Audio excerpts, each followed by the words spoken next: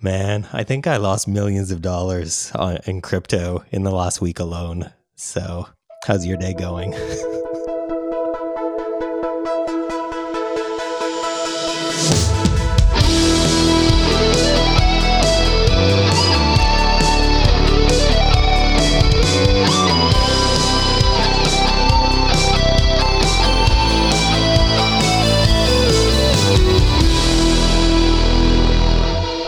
My day is better than it has been. I have not lost millions of dollars on crypto, but it's going good.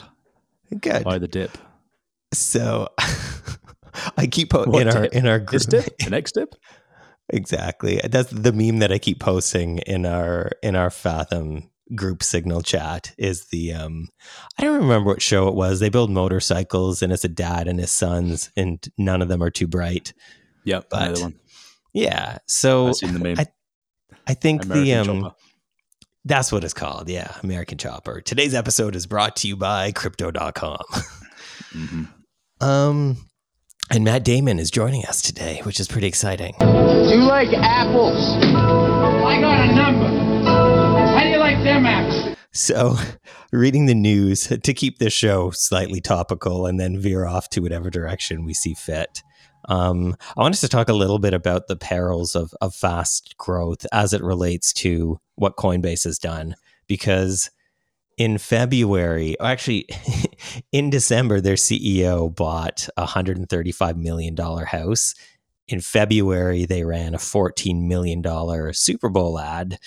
And this week, they laid off 18% of its workforce, about 1,100 employees, which sounded like I was laughing, but I don't actually think that that's funny. I think that that's pretty shitty. And this staff reduction came after they started rescinding job offers that had already been accepted by candidates, which is just so fucking gross. And yeah, sure. Brian just bought a $135 million house a couple months ago, and there's been no talk of executives getting less bonuses or less money. Well, there never is. Oh my God. So obviously he blamed the changing economic times that may lead to a crypto winter. But the final point that he made in all of the reasons why this has gone horribly wrong was that the company overhired and tried to grow way too fast. Over the last 2 years, they tried to grow way too fast. They'd begun operating less and less efficiently at their new size. And it's going to take some time before they can start scaling up again. So maybe trying to learn some lessons in there. Other companies too, other crypto companies have been laying off a substantial amount of employees because obviously the crypto market is not doing too well. I'm so glad I don't have that much. I'm so glad I don't have real money in crypto. Well, I mean, you did. I did. Right. Well, actually, no, I never had millions of dollars. Of no, crypto. I never had I had more money than I do now in crypto at some point, but I've never had real money, like money. I've never had money that matters in crypto. But I also think it's funny that there's especially in tech, there's this you have to grow at rapid scale. You take on a bunch of funding, you grow. And then when it fails, it's you don't blame the mental model or the business model. You blame a whole bunch of other things and then try to do the exact same thing again. And it just boggles my mind that these companies keep doing these things and it keeps not working for them. And then they just do it all over again. And they post thought leader bullshit on Twitter as if they know the answer to everything. Everyone's, lapping it up. And the other week, the Bolt guy, the Bolt founder, they're still in business, but they're doing absolutely shit. And then you look at someone like Jordan Gao, who we had on the podcast. I think he's doing, I don't know if it was more gross market value or similar. And he's super low amounts of investment. Jordan's attitude was pretty much, we'll take money when we need to take money. And because he's bootstrapped a business before, he has a whole different mental model. He has an appreciation of what capital can do when it makes sense, but he's not just ready to burn through money. And hopefully he's going to, I said on Twitter, I hope he speaks with someone, like Sam Parr on their, what's it called?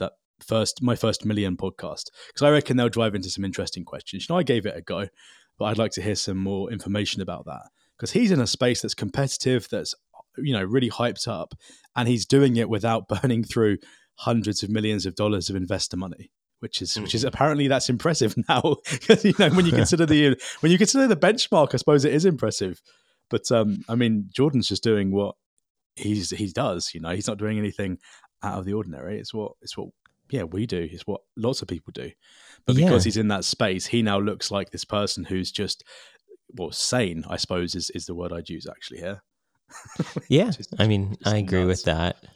I think it's interesting too, like as we head towards this inevitable possible recession, right? Like I think investors and venture companies have started to, and are going to continue to, I would guess, be more wary about putting substantial amounts of money into things that are pre-revenue or things that are potential revenue far, far down the line kind of thing. They want less and I risk. look at companies like ours, which grows incredibly slowly internally, like as far as hiring goes, right? Like we have 3 people and then some contractors and some other folks that we pay to do things for us.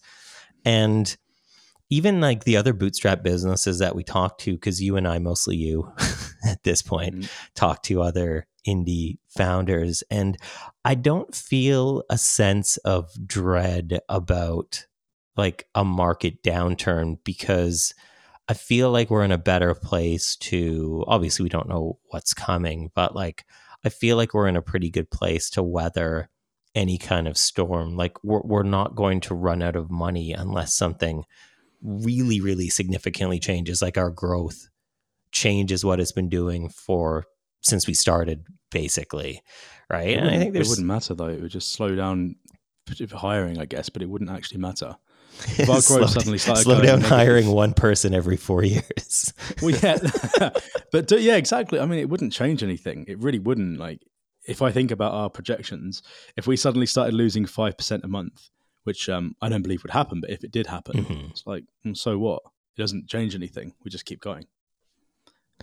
Yeah, and I think it's funny because sometimes I guess I wouldn't say I get stressed out about it, but I think about like, I wish we could move a bit faster. Like, I wish we could move a bit faster. And then I look at the companies who do move fast and I'm like, fuck, I don't want to be those companies. Like, I feel like I would have so much more stress if I was operating. You would. But that's it though. I mean, we talked about this. When you take that kind of money and you're playing this big all or nothing battle, that suits some people's psychology and it's fine for them to do it.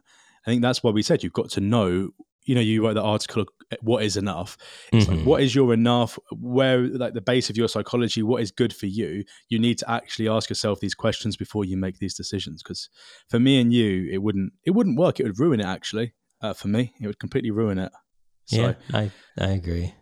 But I don't care about. So I read the Coinbase stuff.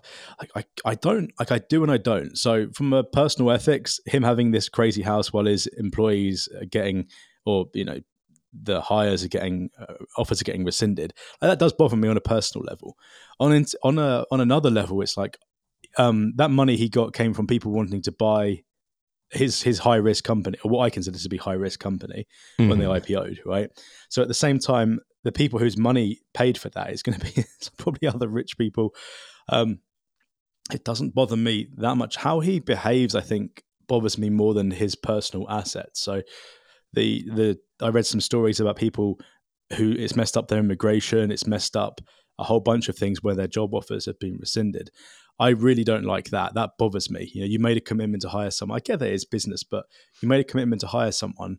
That puts for me, if someone did that to me, the relationship's ruined for life because you've just gone back on something you've offered, and it feels really wrong. I know it's business at the same time. And then the other stuff, he just does a bunch of stuff that I just find to be a bit odd. Like technically they've corrected. They were hiring like idiots. Oh, I guess that's what they do in VC. It's spend because it's hyper competitive. They want to grow. And now they're trying to get things under control. I don't follow this guy a ton. Like he doesn't, I don't know. Like what else is it? Like why is everyone hating him now? Like, what's the thing? Like, so the house thing I've seen, the rescinded job offers is horrible. What else has happened? I mean, that's basically having to let go of like 18% of his workforce is like the big thing. And that's gross.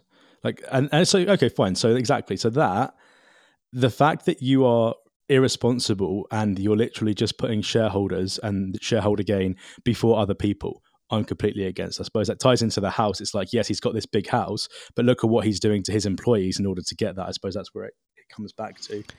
Yeah. No, that's fucked. I mean, you have a responsibility.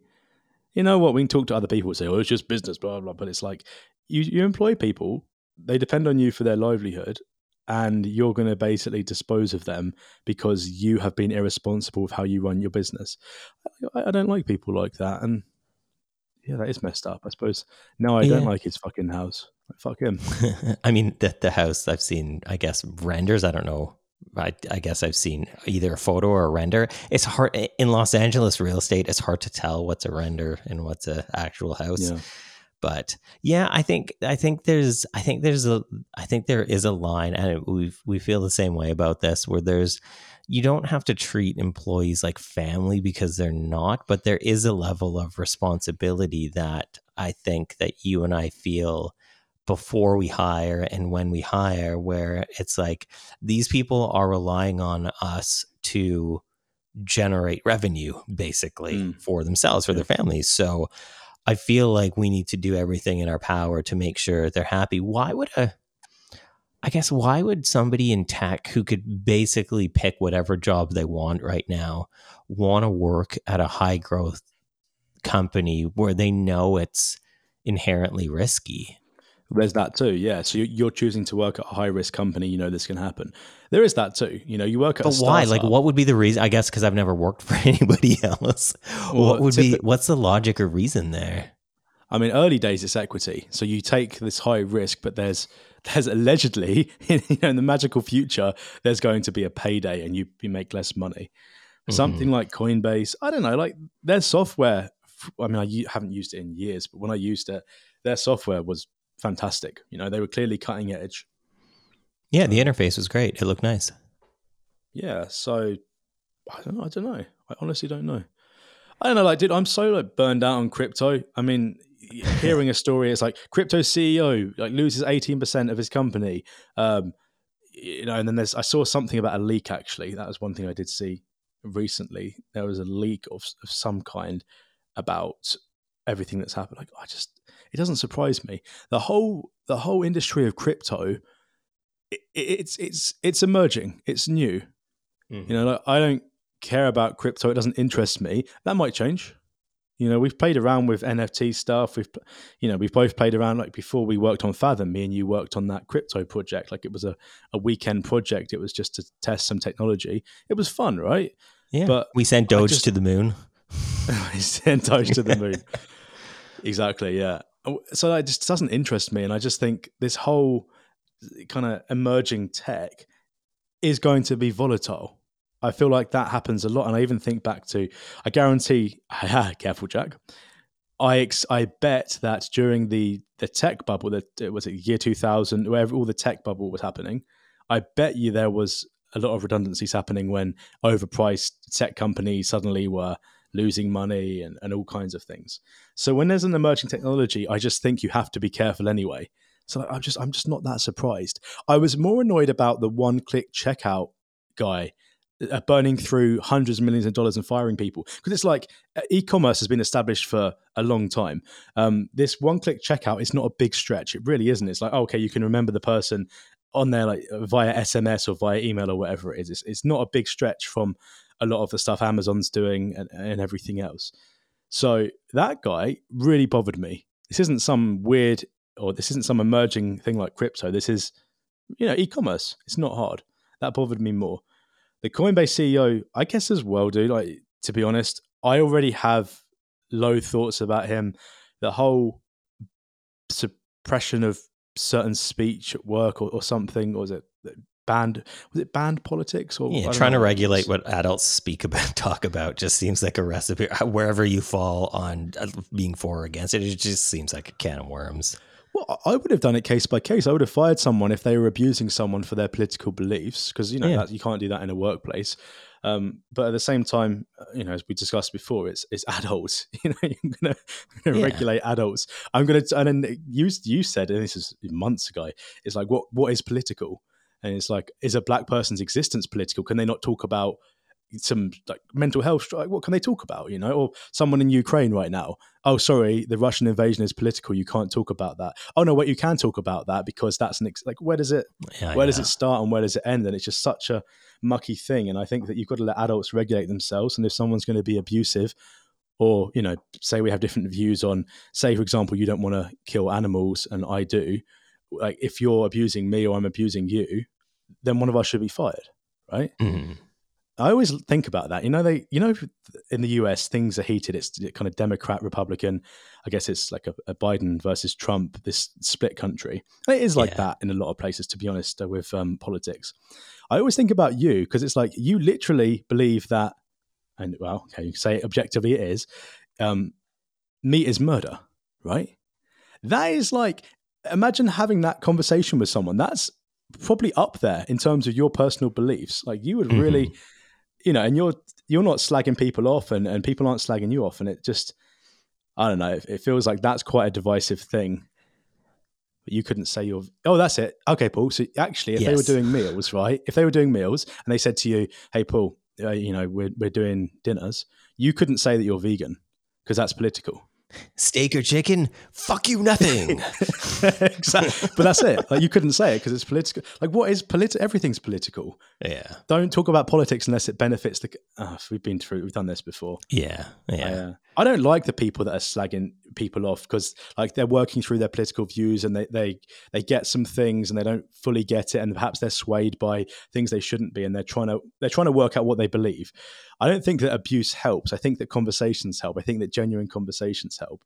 And when I see people abuse people, I just think, yeah, you know what you're going to do? You're going to alienate them. So they're now going to see you as an enemy and they're never going to ever change their views. I always think I was thinking this last night, actually, if I'm talking to someone, if they have some views that I just think are completely nuts, and I'm not talking about Westboro Baptist Church, I'm talking they're just perhaps, I don't know, they're way off from mine, right? I'm not talking about Hitler views.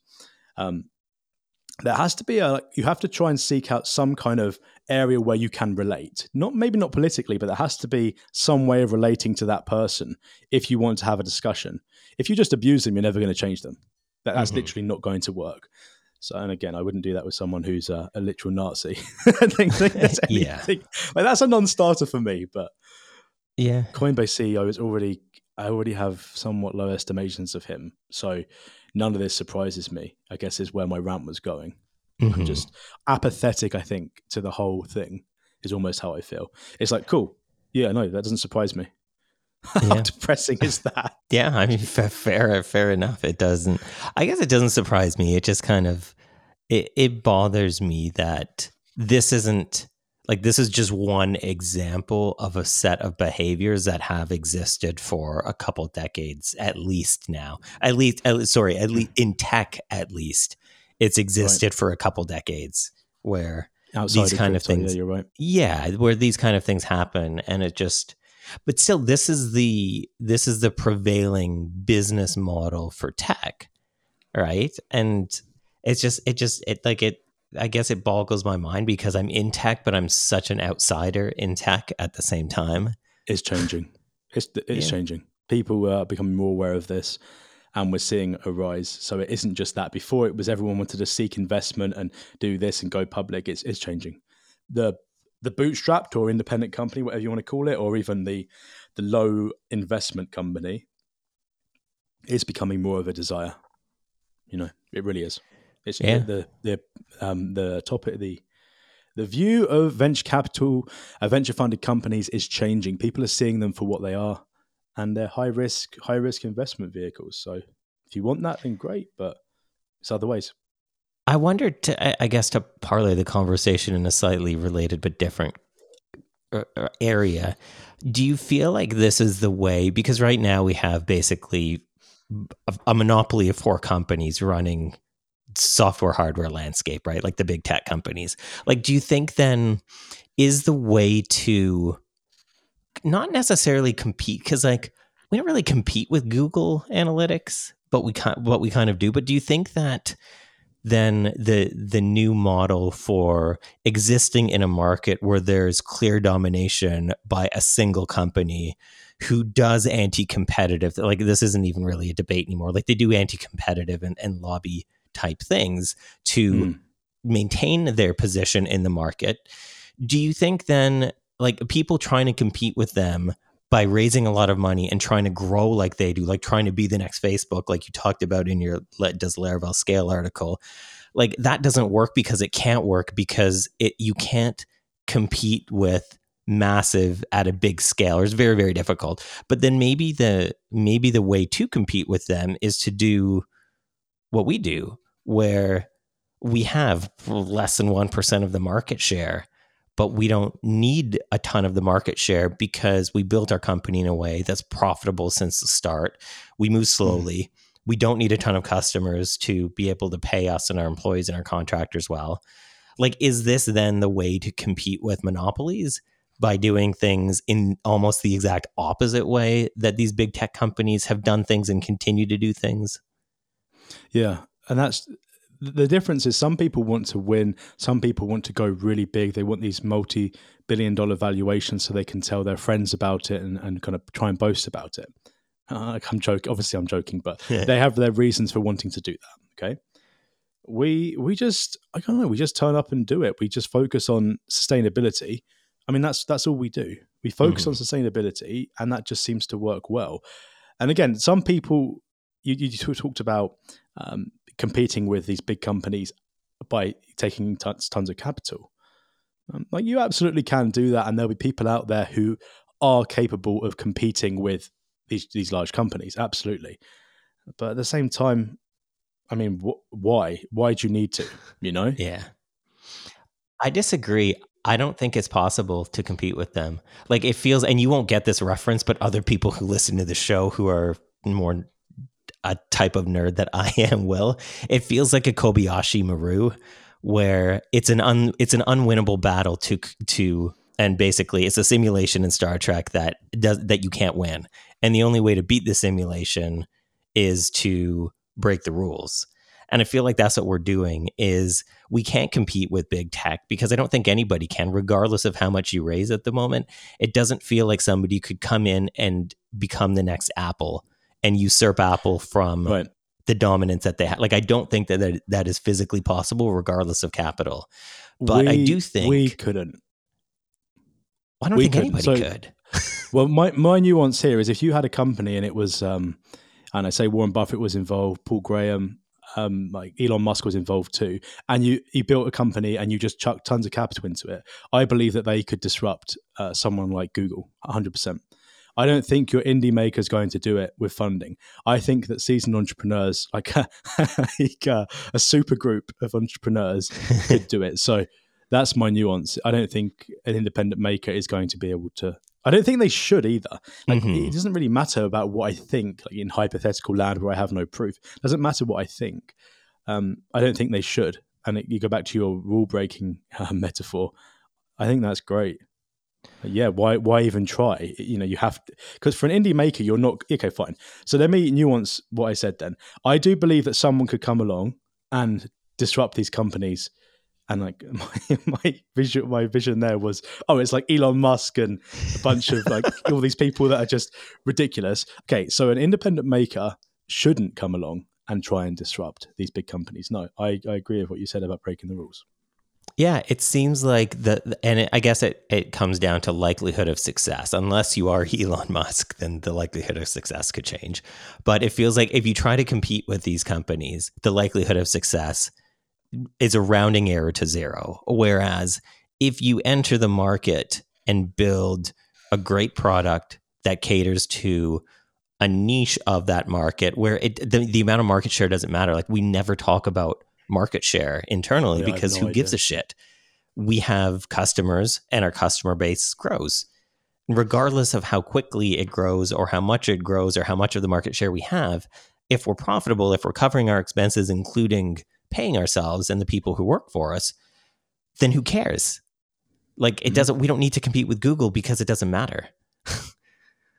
So it feels like the likelihood of success by doing things almost the opposite way is just far greater, because we don't have to, like, we don't need to look at, well, what's Google's ad spend versus Fathom's ad spend, right? Like, we spent a couple $100 sponsoring podcasts before, and that was more. I don't even care about. Yeah. Like, I don't even care about competitors anymore. I'm in a different place mentally. Like, I'm still recovering from being sick for 4 weeks. I think it's week 4. Mentally, I'm in this place where I'm just so much more interested in our plans. You know, people will keep copying us, and that's fine. It doesn't really. I just don't care. I think a conversation with Ben that I had. You know, I talked to Ben about enterprise sales. Mm-hmm. We talked. I think I mentioned this on the podcast. I might not have done, but we talked about the kind of the racing to the bottom in terms of pricing, right? Where everyone tries to undercut the other, and so he sort of said to me, and I'm going to butcher this, but it was a case of, well, why would they use your competitor over you?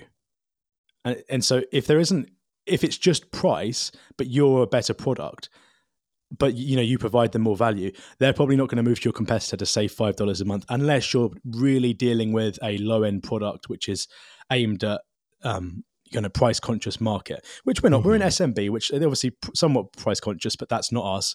A business wouldn't move to an undercutting competitor, and so it really comes down to you just got to have the best product. You've got to have the vision. You've got to deliver, and that's it. And when I sort of internalizing that, I just could not care about the competitors. Like, what's a more interesting problem to solve? It's more exciting, I guess, to you and I at least. It's more exciting and interesting and nut to crack of how can Fathom deliver more and more value over time to the people who want to use us.